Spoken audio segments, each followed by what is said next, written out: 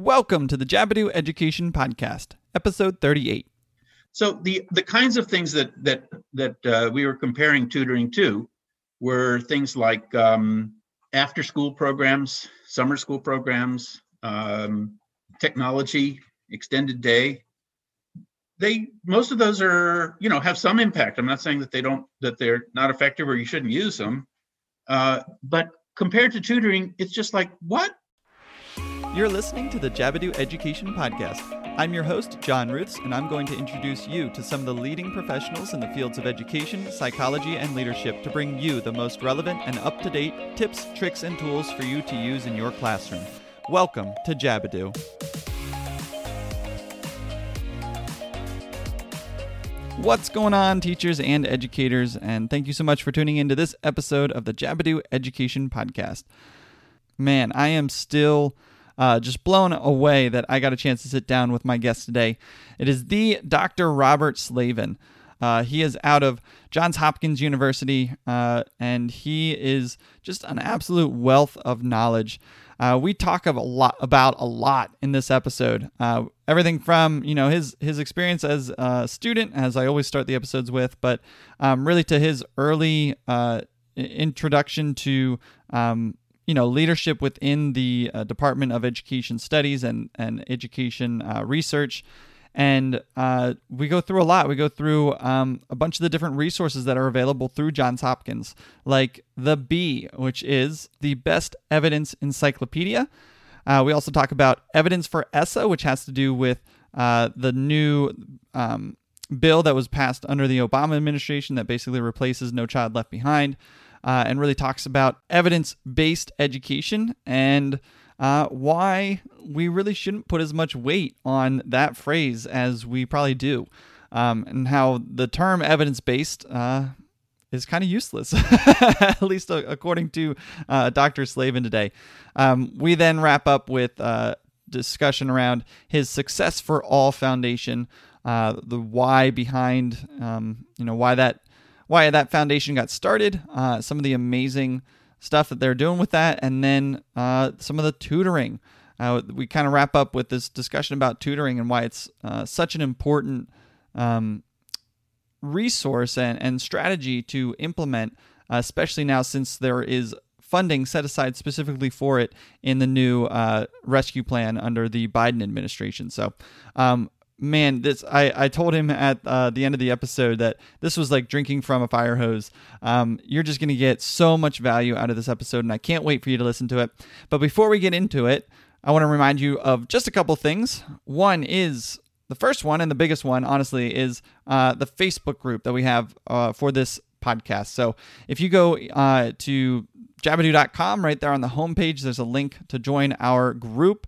And what are you going to get when you join this group? Well, I'm in there posting every single day. It could just be a reminder about the upcoming episodes. It could be some of the quotes that were taken from the episodes that are just nice little nuggets, food for thought. Do some resources, just some links that I think are valuable that I have found value in, and I want to share them out with you. And then hopefully occasionally I'll be bringing in some guests to do some private Facebook Lives with just our group. So I did one last week or 2 weeks ago. You can go check that out. That was with Tom Nicknish from Vivid Learning, and we walked through, you basically got a private demonstration from the new 3D software that he and Vivid Learning have come up with, and it was just a really cool presentation and really cool walkthrough that was available just for you guys. So if you want to be a part of the conversation and a part of some of those opportunities to engage, go check us out, facebook.com/groups/Jabadoo, or like I said, just jabadoo.com. Right there on the homepage, there's a link for it. And as always, everything that we talk about on this episode can be found on our show notes. You can find those at jabadoo.com/show38. And like I said, this was just an absolute wealth of knowledge. So you'll definitely want to go check those notes out. Again, jabadoo.com/show38. And I think that's about it. I can't wait for you to listen to this. Let's get into my conversation with Dr. Robert Slavin. All right, my guest today on the Jabadoo Education Podcast is the director of the Center for Research and Reform in Education at Johns Hopkins University and is the co-founder of the Success for All Foundation. He has authored or co-authored more than 300 articles and chapters and 24 books on topics ranging from educational psychology, cooperative learning, and comprehensive school reform. Among many other accolades, he was awarded the E.L. Thorndike Career Achievement Award by the American Psychological Association in 2017. And in 2019, he was awarded the American Educational Research Association Distinguished Contributions to Research in Education Award. Most recently, he was ranked as one of the most influential education scholars in the U.S. by Education Week. And I will do my best to not be too starstruck in this conversation. Dr. Robert Slavin, thank you so much for joining me on the Jabadoo Education Podcast. How are you? Glad to be here. I'm fine. Thank you. Okay. Like I said, right before I hit record, you're my first guest with his own Wikipedia page. And that's my metric of success right now, which I'm very appreciative of. But this ranking came out from Education Week a few weeks back for 2021. And you were 8 behind Carol Dweck, who researches on mindset and all that, and Howard Gardner, who was multiple intelligence theory. So it's Carol Dweck, Howard Gardner, and Robert Slavin. How does that feel? It's fine. just one more thing, huh? Well, it's good Yeah, company. I mean, that's not my main purpose, but it's sort of a byproduct of the things that I try to do. Of course. Yeah. So I always like to give some perspective here. So one of the ways to do that is to just go back and see who was Dr. Robert Slavin as a student before, all the accolades came rolling in the last couple of years. So what was your experience in the education system here? Some highs and lows from, being a student, and what were some, how did you get down the path that you're going? How far back are we talking here? Just give me a 15-second, not 15, but 2 minutes of like your K-12 experience. Just some highlights that you remember. Well, I was a good student. I was very feisty. I was constantly getting into arguments with my teachers.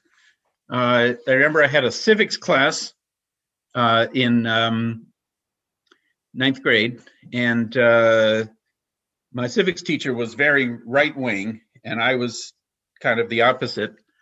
And so we would have these long, ongoing arguments about one thing and another, and during which he would always pass the hat and say, "Well, let's send this guy to England."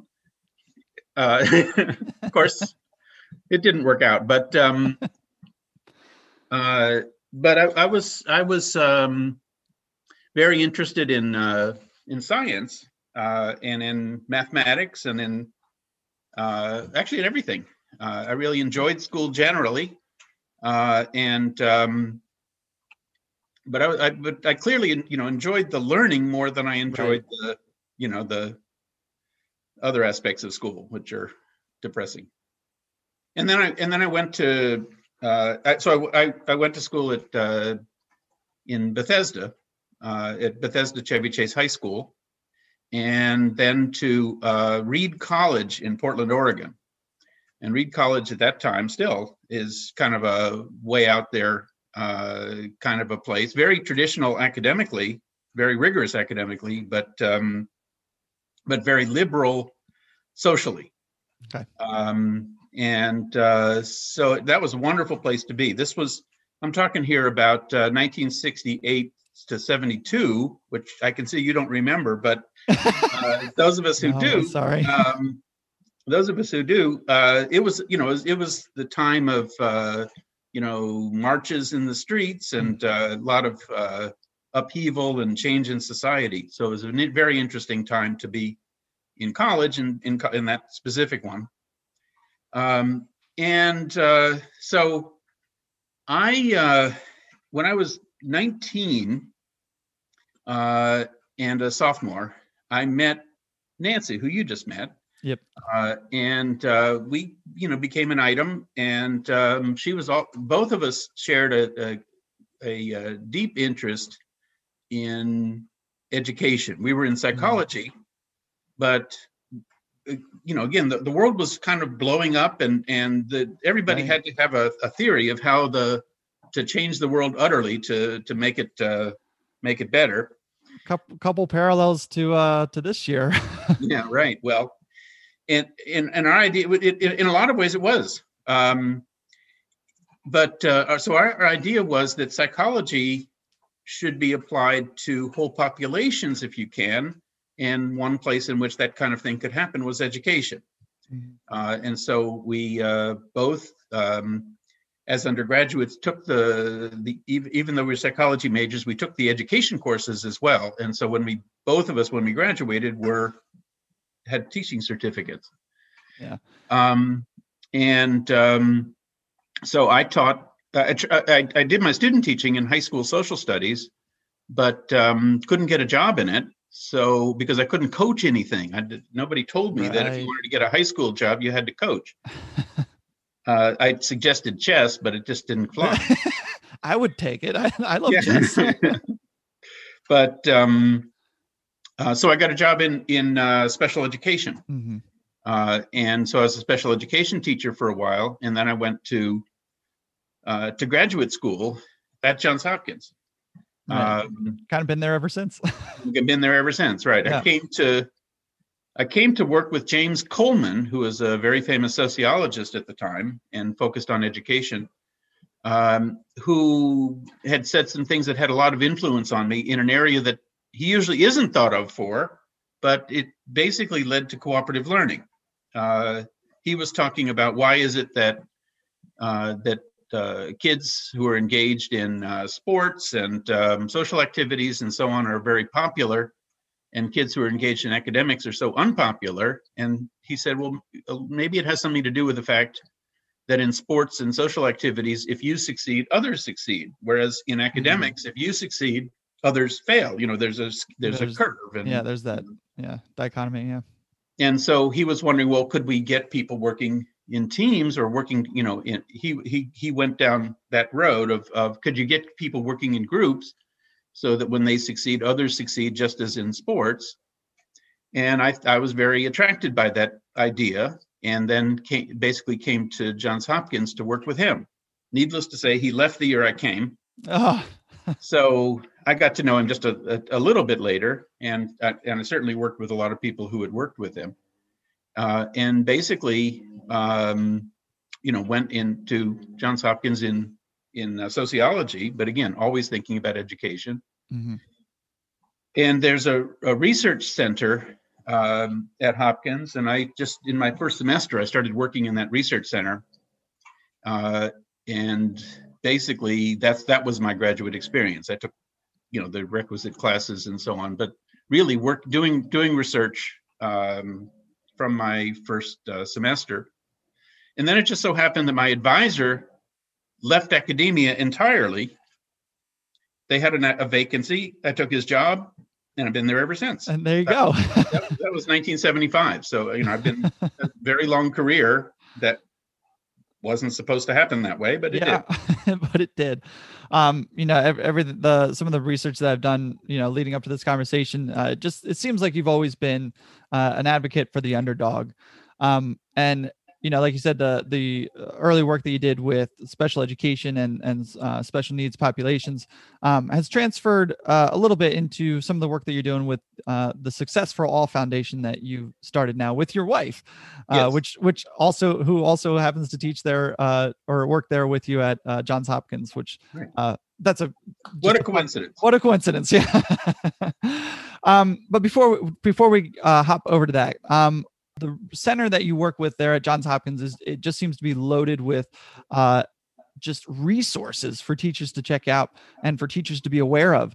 And when I was looking at it, a couple of them that I just wanted to highlight were B, which is the Best Evidence Encyclopedia, which is there at Johns Hopkins, and then the other one is the Essence for ESSA, or Evidence for ESSA. Right. So ESSA being the Every Student Succeeds Act, which is what happened under the Obama administration, and is in large part responsible for this idea of evidence-based practices. Right. That term kind of is rooted in a lot of what ESSA is. So let's go back to B. So this the best evidence encyclopedia. What is that, and how can teachers use that? Well, in a way, the best evidence encyclopedia and evidence for ESSA, they weren't made at the same time, but they occupy different purposes. But both of them were designed to make it easy for people to find evidence on classroom practices. But so that the B has reviews of research, more academic kinds of reviews of research, but meant to be, reasonably readable reviews of research, all of which are published in various journals as well. But the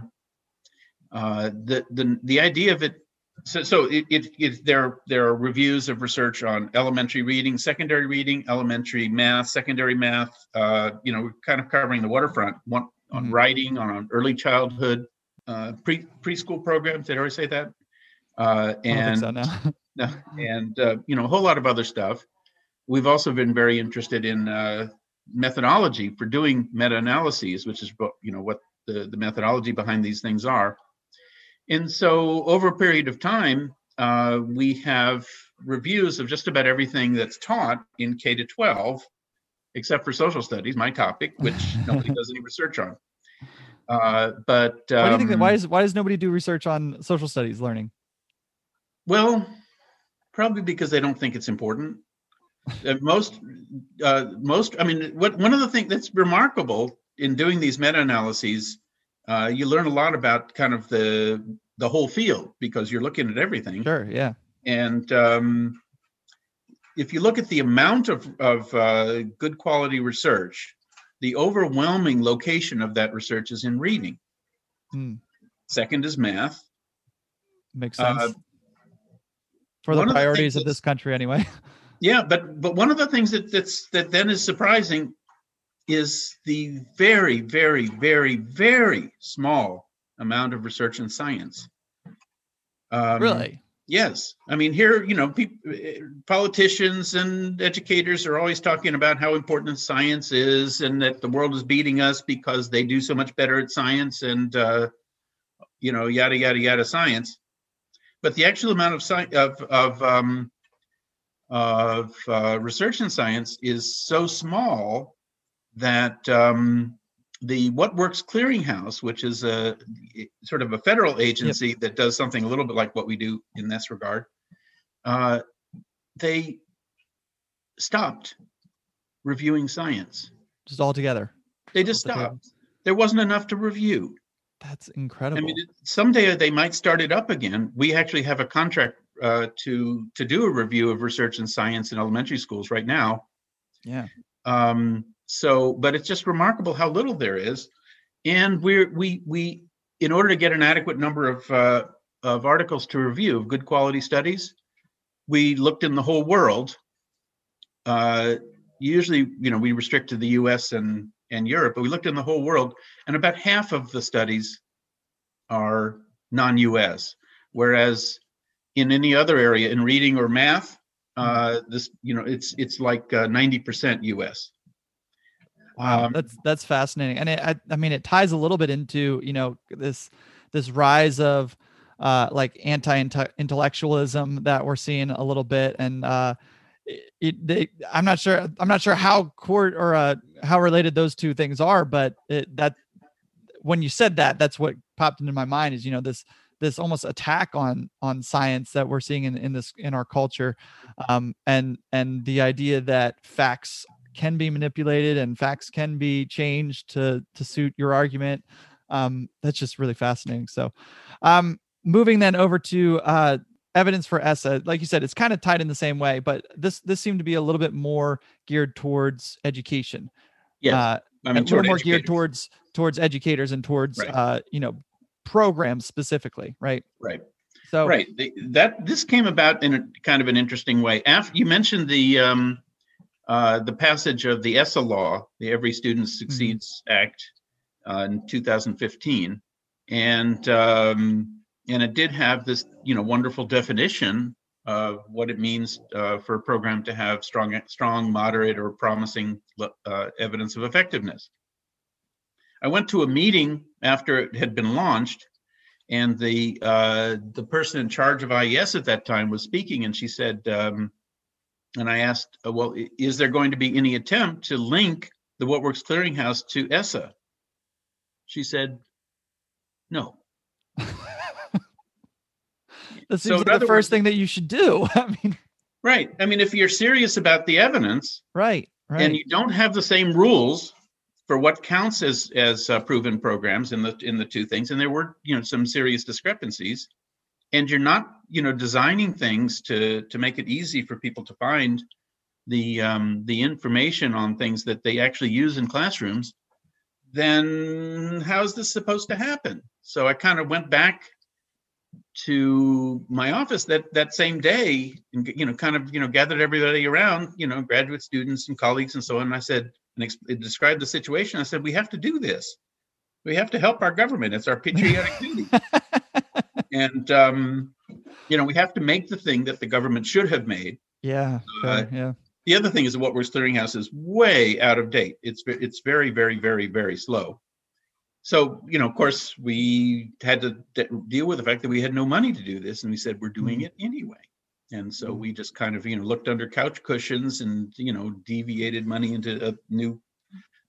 It used a lot of volunteer labor, both graduate students, and also one of the things that we've been doing for years is having foreign students or foreign faculty members, who are working in the U.S. and Hopkins is a very popular place for them to come, in education anyway. And so a number of them have been going back. Some of them were still with us, and some of them had gone back to their countries. But this is a wonderful opportunity for them to kind of get current with the research, and so that we had many willing volunteers willing to work on this.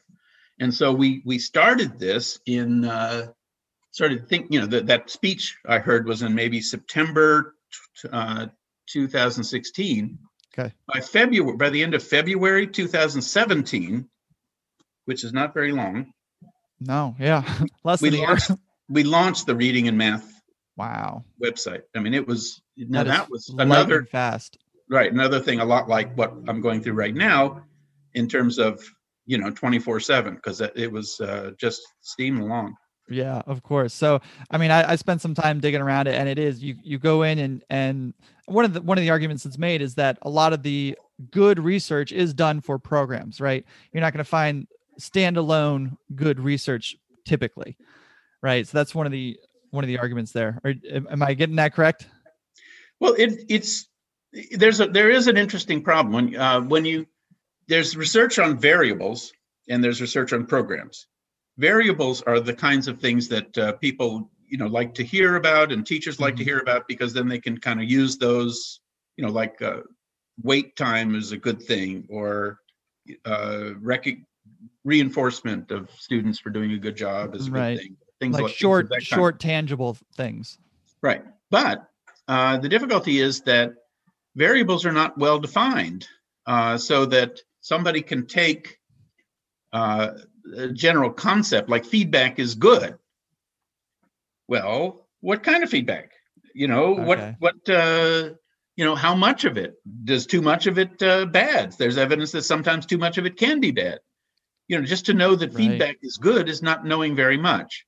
Whereas in the case of a program, all of that has been, is in a teacher's manual of some sort, and it's clear what we mean by feedback. It may have all the same variables in there, one way or another. An effective program generally does, but it's specific about what materials, what strategies, how you're going to use those ideas in practice, and provides professional development specifically on that.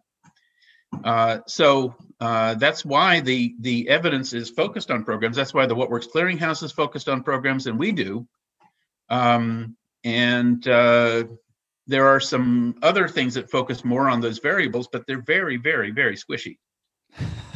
Very squishy. Is that the technical term? Hard to, like nailing Jell-O to a wall. It's very hard to get hold of exactly what do we mean here.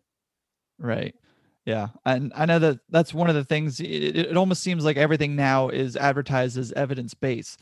So, I mean, what would the thing be like if teachers are looking at something and it claims that it's evidence based, like that claim is almost like, well, this proves that this is good, right? That's kind of the psychology that I feel like goes with that term. So, what do teachers have to look out for when they hear something is evidence based? I think if you hear that something is evidence-based, you can ignore that. Seriously, because people will use it for anything. So, if you look back into it, and that's what I do, for as my main profession is, I go back and get the actual articles, or look and find out if there are any citations at all, and you look at the citations, and they were on something else entirely, or they were a story about one school that did something cool. It doesn't even meet the most rudimentary of standards if there is a study at all. So evidence-based is, everybody says it, and it means nothing at all. It means nothing at all. So we use the term proven as a, to kind of combat because proven people have a pretty good sense of what that means, and that's not the same as evidence-based. Right. And it's sad because there are things that may be evidence-based and really have evidence, but they're just swamped by the things that aren't. So unless you're willing to go spend the afternoon in the library figuring this out, you might want to assume when you see evidence-based that it's probably not. It's probably just go in with that assumption. Right. Yeah. So there are very few instances of things that are other than programs that really have solid evidence of effectiveness and are clearly replicable. Right.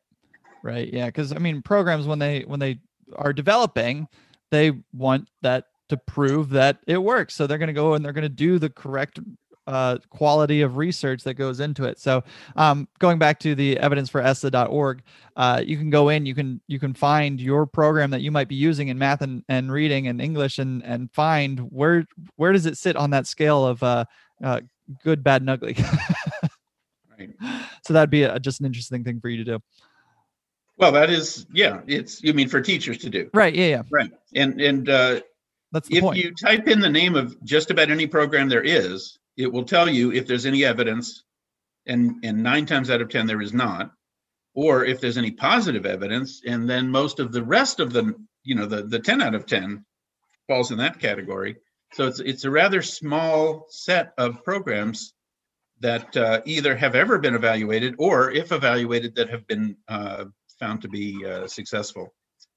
And that's and again, I think it's because there's no accountability for this, really, because you can just say evidence-based. Right. People don't want to spend the money to do the, quality studies. And so most of the things that you would find, breathlessly advertised in education publications, who knows? They could be effective, but they weren't designed to be effective because nobody is thinking about effectiveness as being the criterion, because they're not going to be held accountable for that. They're going to be held accountable for marketability.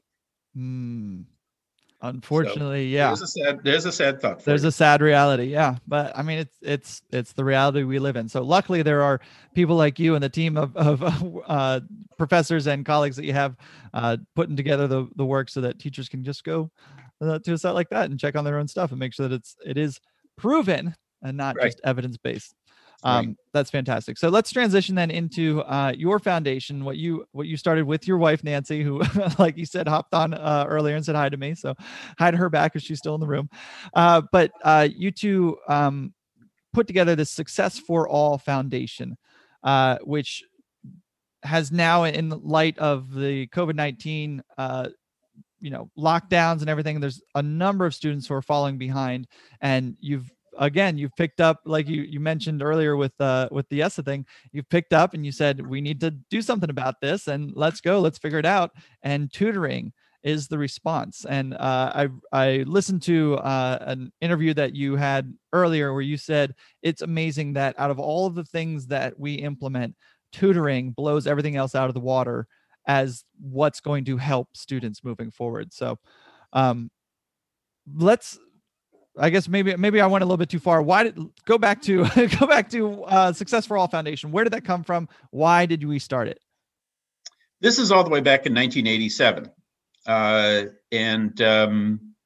What happened at that time, it was not a crisis, but it's sort of the continuing crisis that is urban education in America. We had done a lot of work on cooperative learning, on kids working in small teams. And over time, we were starting to take cooperative learning and use it as a basis for doing whole school first off, for whole class. That wasn't just something to do from time to time, but became kind of the basic way of organizing your class, and found it very successful. And then began putting it together into school level interventions to deal with a number of other things, because cooperative learning doesn't solve all the problems. There are still many other things that have to be attended to. And just about the time we were doing that, we also did a book on proven programs for students at risk, which, so you can see the continuity proven there. Programs, yeah. Proven programs on students at risk. That contained a number of reviews of research on what works for kids at risk. And just about that time, somebody from in Baltimore, who'd been on the school board, and he'd been a professor of social work at University of Maryland, and kind of general all-around gadfly. He's still around and still being as much of a gadfly as he always was friendly with the superintendent at that time, and came to talk to us one day. He just said, can I come over and just have a chat? So we had very interesting kind of conversations about what would you do if you had the freedom to do whatever is necessary to make sure that kids would succeed in inner city Baltimore schools. So we had, what about what would you do with the curriculum, about instruction, about kids who were having difficulties? What would you do with special education? What about kids that couldn't see well or couldn't hear well? All the different ways in which kids can fail, and what ways in which kids could succeed. And it was we thought it was interesting conversation. And then one day he comes in and he says, well, I got the money for the thing we've been talking about. And we go, I thought we were just talking. But we had the freedom to wow. jump on it. And so a group of us started working with a large group of people from the Baltimore City schools at the time to jointly plan, well, what would it look like? How would you really put these ideas together and make a practical program that could make a big difference in kids' trajectories in elementary school? I mean, the first thing that we recognized was this had to be solved in elementary school first. And so we designed, we had some elements that, already ready to go in upper elementary reading, for example, and in math. But we had to develop a beginning reading program, and we, a whole lot of other things that had to be done in a very short period of time. Sure. And so we launched, all these discussions were taking place in like fall 1986. And by fall 1987, we launched our first school. I hear there's a pattern here. Yes, that's right. Just make a decision, go. Right. Do it. So the results, so that we put a program together that involved cooperative learning as a key part of instruction, strong emphasis on phonics, but this was before phonics was in, but the evidence showed phonics was a good idea. So the proven evidence. Proven evidence. A whole lot of things that we derived from our previous work or the work of others to say, well, what are the most effective components, and could you put them together into a rational form to make them effective? The effectiveness in the first school that we tried was utterly incredible. Truly massive change. Now, it included tutoring, so that was one element of this for low achieving kids. But there were many other things, and over time, as kids went along in the years, instead of starting to fall behind, they were continuing to accelerate throughout the elementary grades, and so there was an evaluation that then followed them through 8th grade. So the program went through 5th grade, but then followed them through 8th grade, and by 8th grade, the kids were still quite markedly ahead of where a control group of schools was. And more importantly, the program had cut special education assignments in half, and it had cut retentions in grade in half. Wow.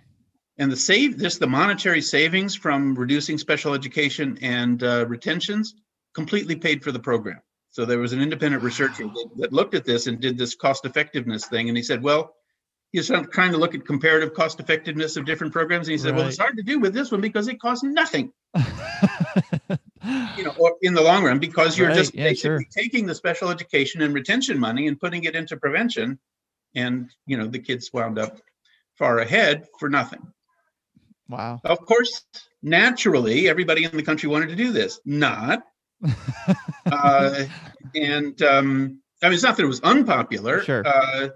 But it didn't, you wouldn't imagine, but you imagine, for example, Title I can I, imagine.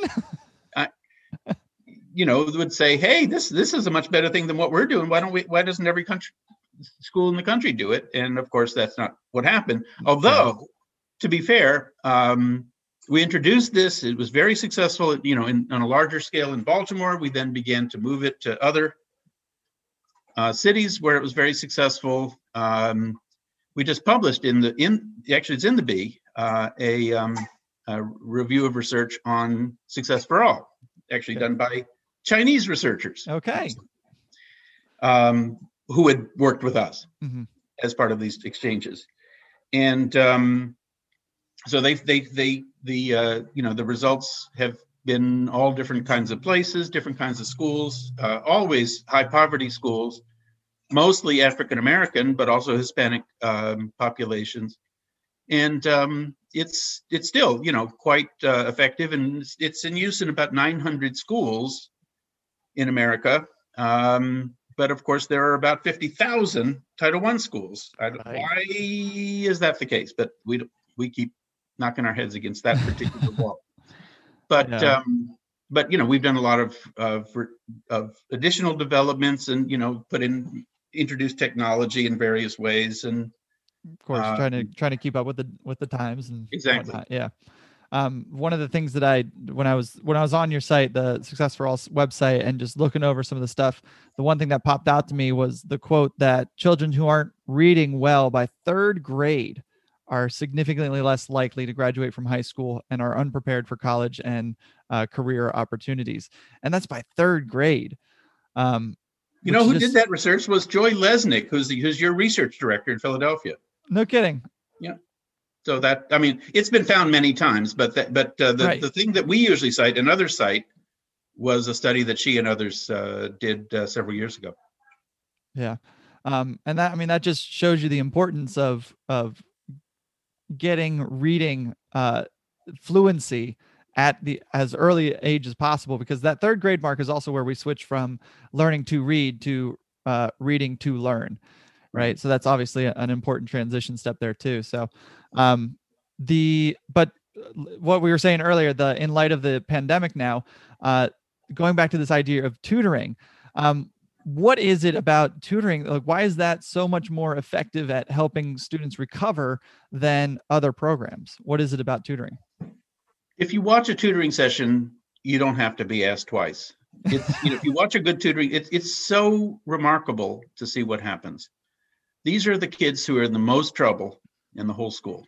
These are kids who are, far behind.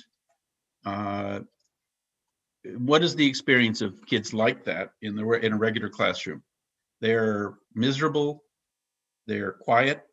They don't like to be called on. The teacher doesn't like to call on them because it embarrasses them. So they may sit quiet for 6 hours in a row, or they may decide it's more fun to disrupt the class. And they may have basically say, well, I can't succeed at their rules. I'll make my own rules. And, we can mess it up here. Yeah. But one way or another, it's just an awful, awful, awful situation for those kids.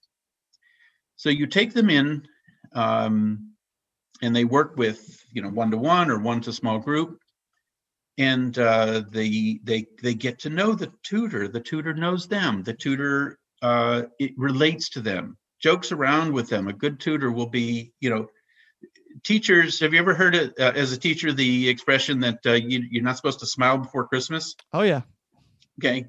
Well, why? I mean, the reason for that is because you're doing classroom management. Of course. And if you're smiling too much, then the kids will take advantage of you. If you're one way of thinking, yeah. If you're working one-to-one or one to small group, that's not going to happen. Because you can be much more human. Yeah. Because you're not worried about classroom management with Right. a class of 1 or 2 or 4. Right. And the other thing is that you can show kids success. The kids can start to make very rapid progress because you can adapt to the level of where they are and give them, a rapid presentation of the phonics principles or what, the math or whatever. And you can immediately see whether they're getting or not. You can adapt to the things that they're getting and the not ones that they're not. Skip things over if they're getting it too easily. Spend more time on it if they're not. So just much all more kinds of obvious personalized. Yeah. things. Very personalized, but also very human, very connected with a valued adult that they can actually please. And so the contrast between that and the situation of those same kids back in the regular class is simply night and day. So it's not only that tutoring is wonderful, it's also the experience of the kids who would ever need tutoring is so horrible, so absolutely horrible. And this is such a contrast between the two. So the kids are, people often talk about, well, aren't the kids embarrassed, to be taken out for tutoring? So the kids are scratching to get to their tutor. They, kids always want to go to their tutor because they get personal attention. They get to see the success. It's just a big game changer for them. So the kinds of things that we were comparing tutoring to were things like after school programs, summer school programs, technology, extended day. Most of those are, have some impact. I'm not saying that they're not effective or you shouldn't use them. But compared to tutoring, it's just like, what? If you're just sitting in class, failing every single day, trying to, stay down in your seat so the teacher won't notice you. Yep. And then you get another hour of it every single day. Good idea. That's going to work great.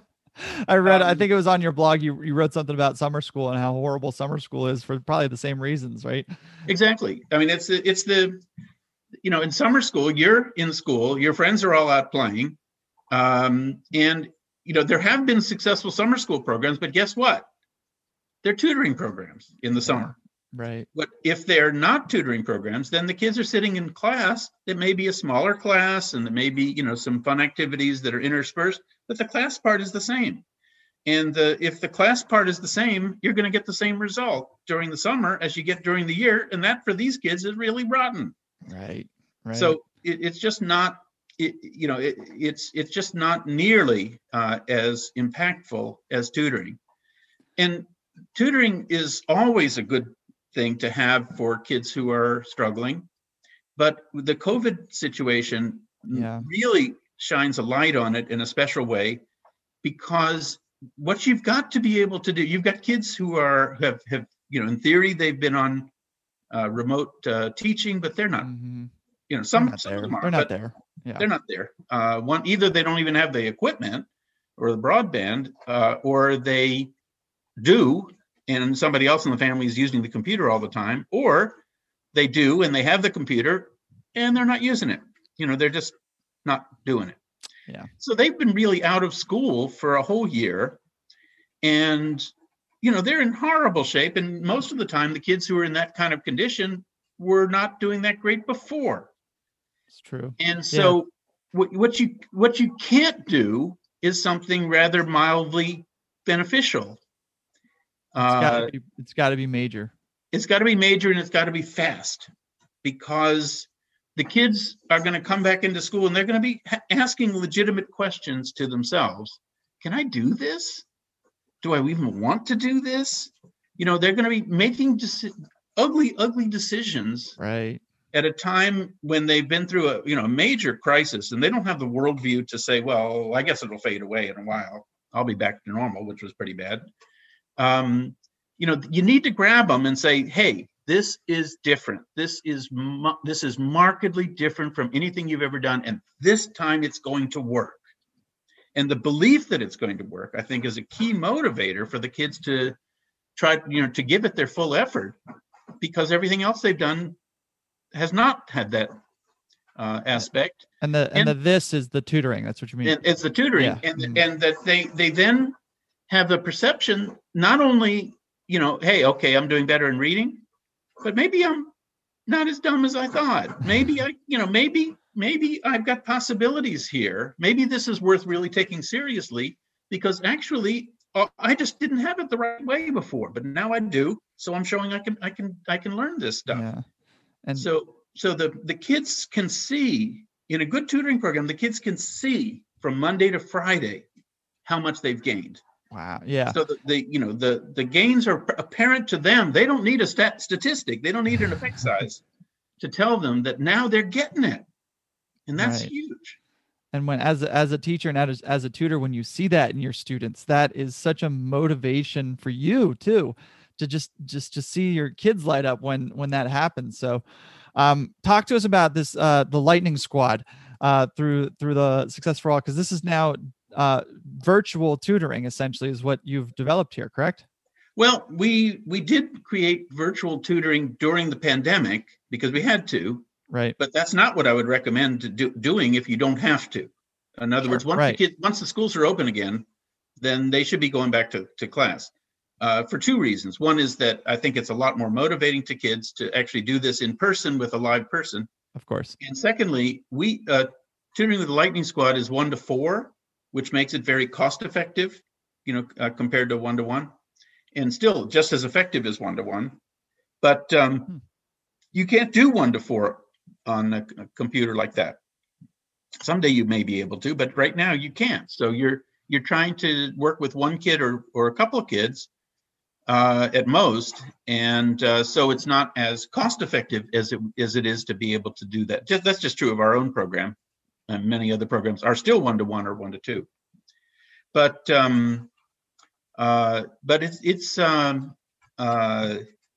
it becomes, tutoring with the Lightning Squad, what's really unique about it is, well, several things.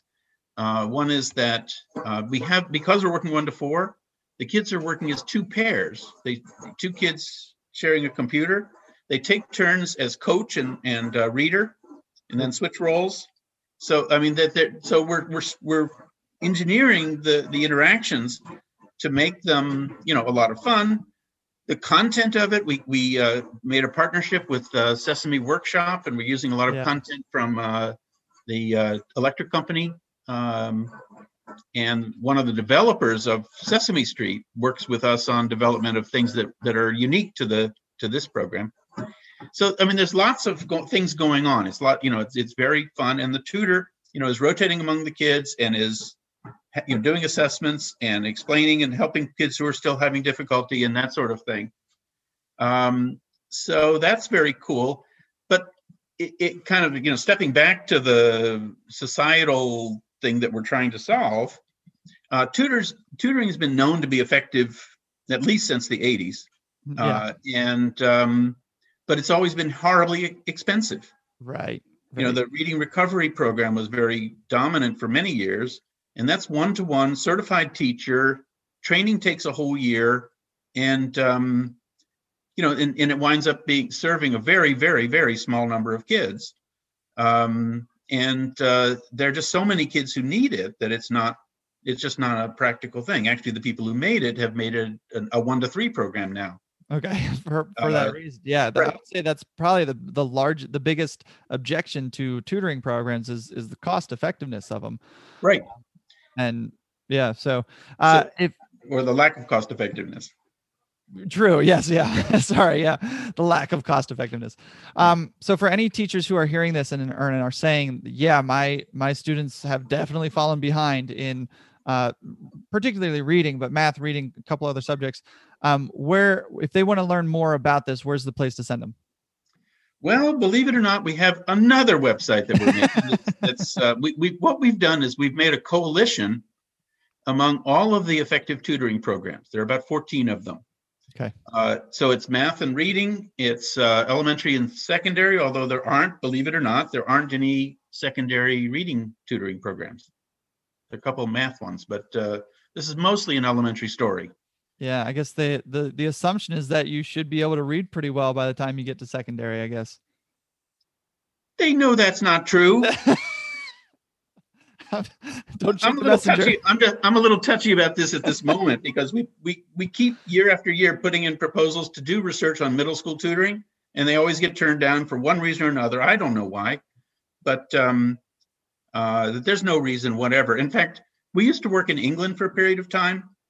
And in England, they have, two particularly, there are more than two, but two in particular, middle school tutoring programs, and they work great.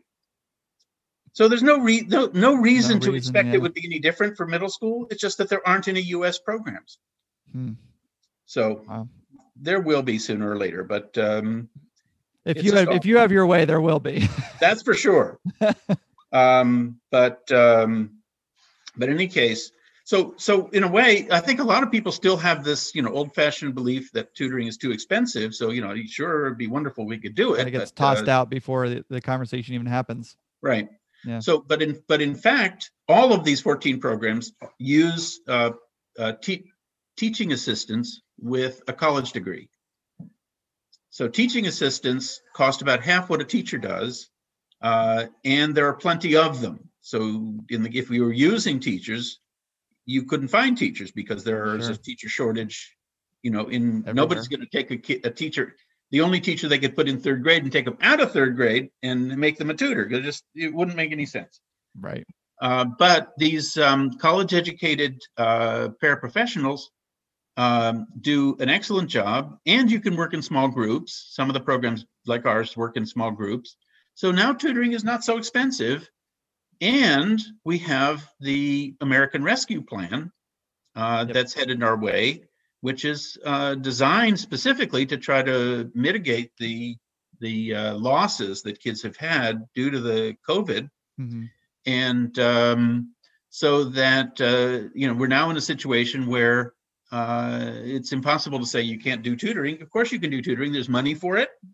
The government is encouraging it. We know much better what to do than we used to know. We couldn't have put together, 10 years ago, there wouldn't have been 14 programs that had good evidence of effectiveness.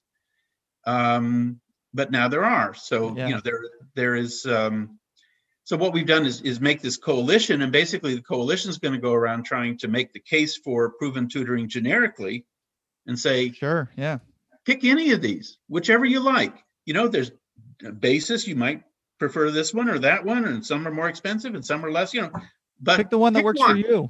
Yeah, but pick one. Pick the one that's now, of course, some of them only work in K to 2 or K to 3, some of them in 3 to 5, some of them in the math programs. There's one math program for middle school and one for high school. So in some cases you don't have much choice because there's only one program at your level. But even in the places where there are multiple choices, which mostly means early reading, pick one.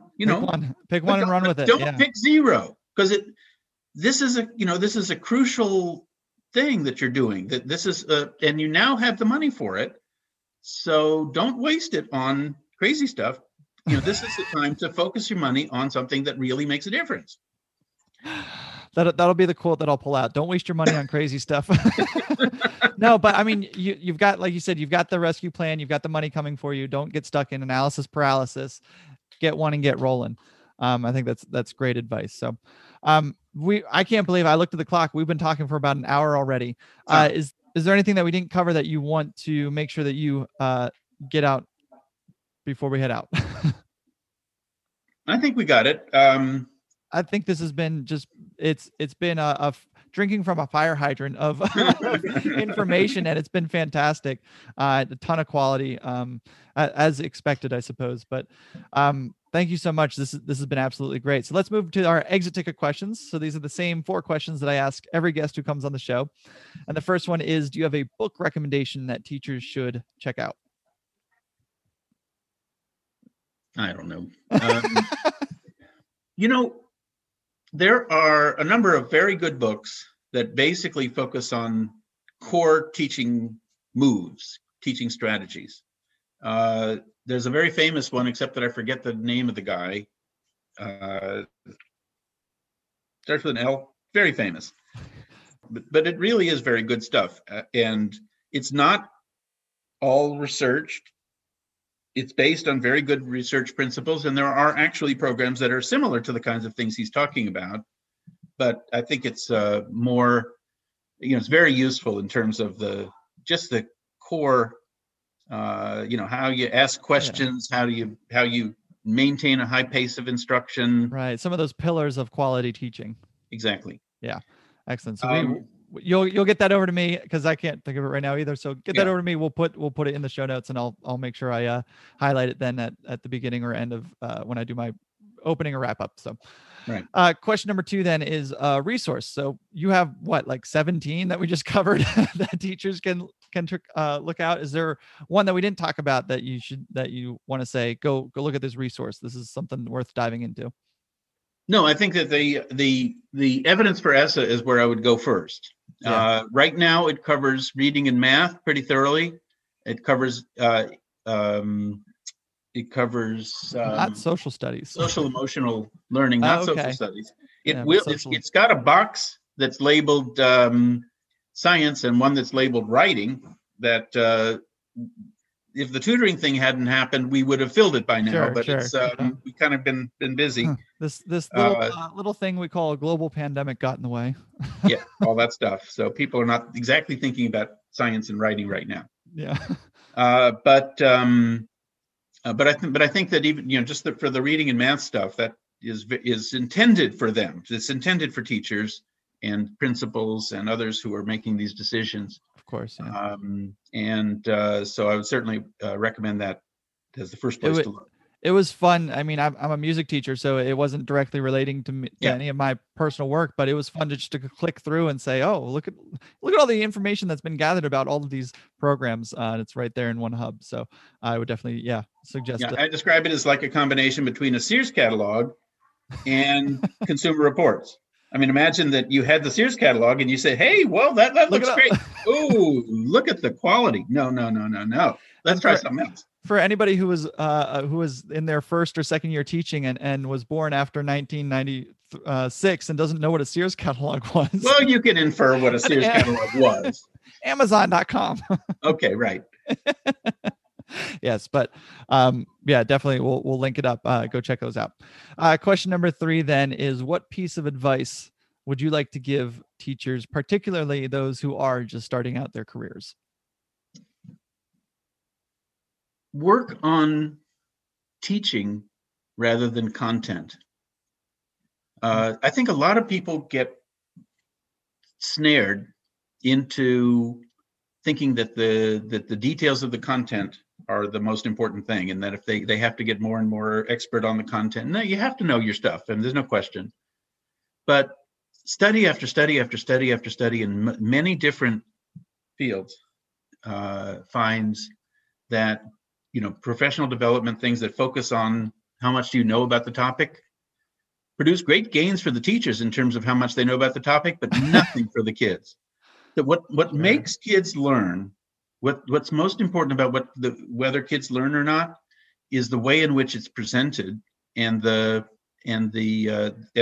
organization of the classroom. That there are a remarkable number of purely classroom management programs that have positive effects on reading and on math. Right. Classroom management for classroom management, that's great. You'd expect that, but they have impacts over and over again, and many different programs do this, that have positive effects on reading and math more than anything that's intended for reading and math, that's got actual reading and math content. And I think that that's very important for new teachers to realize, okay, yes, I know my stuff. I read all the books. But let me get to a point of making each and every class day exciting, engaging, social. It surprises every day. It's the things that that get the kids motivated and attentive, and they just can't stop listening because some amazing thing's about to happen. Yeah. All of the things that you unfortunately don't learn very well in college programs. And I mean, right. I mean, you don't have the experience, right? You are in college to get all of the knowledge and the academic stuff. And then, yeah, those first couple of years, the learning curve is definitely on the classroom management and the engagement and all that other stuff. But I love that. Just turn your attention. You've been focused, especially as a first year teacher, you've been focused so long on learning your content that the shift to learning how to teach now, once those kids are in front of you, that's definitely an important switch. So that's great. So last question then, question number 4 is, if anybody wants to reach out to you or wants to find you or has any questions about what we talked about, where would be a good place to send them? Well, you can send me an email you've got my email, but rslavin at jhu.edu. And if I will respond to good questions. I like that. But there are no dumb questions, right? Well, I wouldn't say dumb questions, but yes, there are dumb questions. We all know it. We all know it. Oh man, Dr. Robert Slavin, this has just been such a joy for me. Like I said, it's been like drinking from a fire hydrant, but it's just been so valuable. I appreciate your time so much. Thank you. Thank you. I enjoyed it. And there you have it, the Dr. Robert Slavin. Big thank you, obviously, to him. And before I forget about it, he did send over his book recommendation, which is Teach Like a Champion by Doug Lemov. So that was his book recommendation. So if any of you were curious about that, fantastic book there. Man, how many nuggets could you pull from this conversation? I mean, I feel like I have probably 10 or 12 things that I can talk about. But I would recommend actually go to the show notes page. Again, jabadoo.com/show38. Click on the links and check out the Best Evidence Encyclopedia, the B, and the Evidence for ESSA. Both of those websites are just absolutely phenomenal. Really well laid out, really easy to navigate, and just really kind of fun to peruse. So go check those out. But then obviously, we wrapped up this conversation, which I think is probably the most poignant and most timely aspect of this episode, which is, we're coming out of this, hopefully we're coming out of this COVID-19 pandemic here, and we're going to have a lot of students who have fallen behind, especially if they haven't had the same access to internet and to technology like other students may have had. And they're going to be asking themselves, I forget what exactly he was saying, what Dr. Slavin was saying, but they're going to be asking themselves these questions that, do I belong in school? Do I even want to put in the effort to catch back up? These incredibly important questions that we need to get ahead of this. And so all of these tutoring programs that are now available, make sure you look into them, because like we said, the rescue plan that the Biden administration has now laid out sets aside money for tutoring. So again, we'll have links to everything. Go to the show notes page, jabadoo.com/show38. Just so much information in this episode. I'm sure you got something, but go check those out just to make sure that you wrap up with everything else. And before I set you loose, just wanted to remind you again, we've got our Jabadoo community there on Facebook. So many cool things. Hopefully, I think they're cool. I hope that they're valuable. But if you want to be a part of that conversation, go check it out.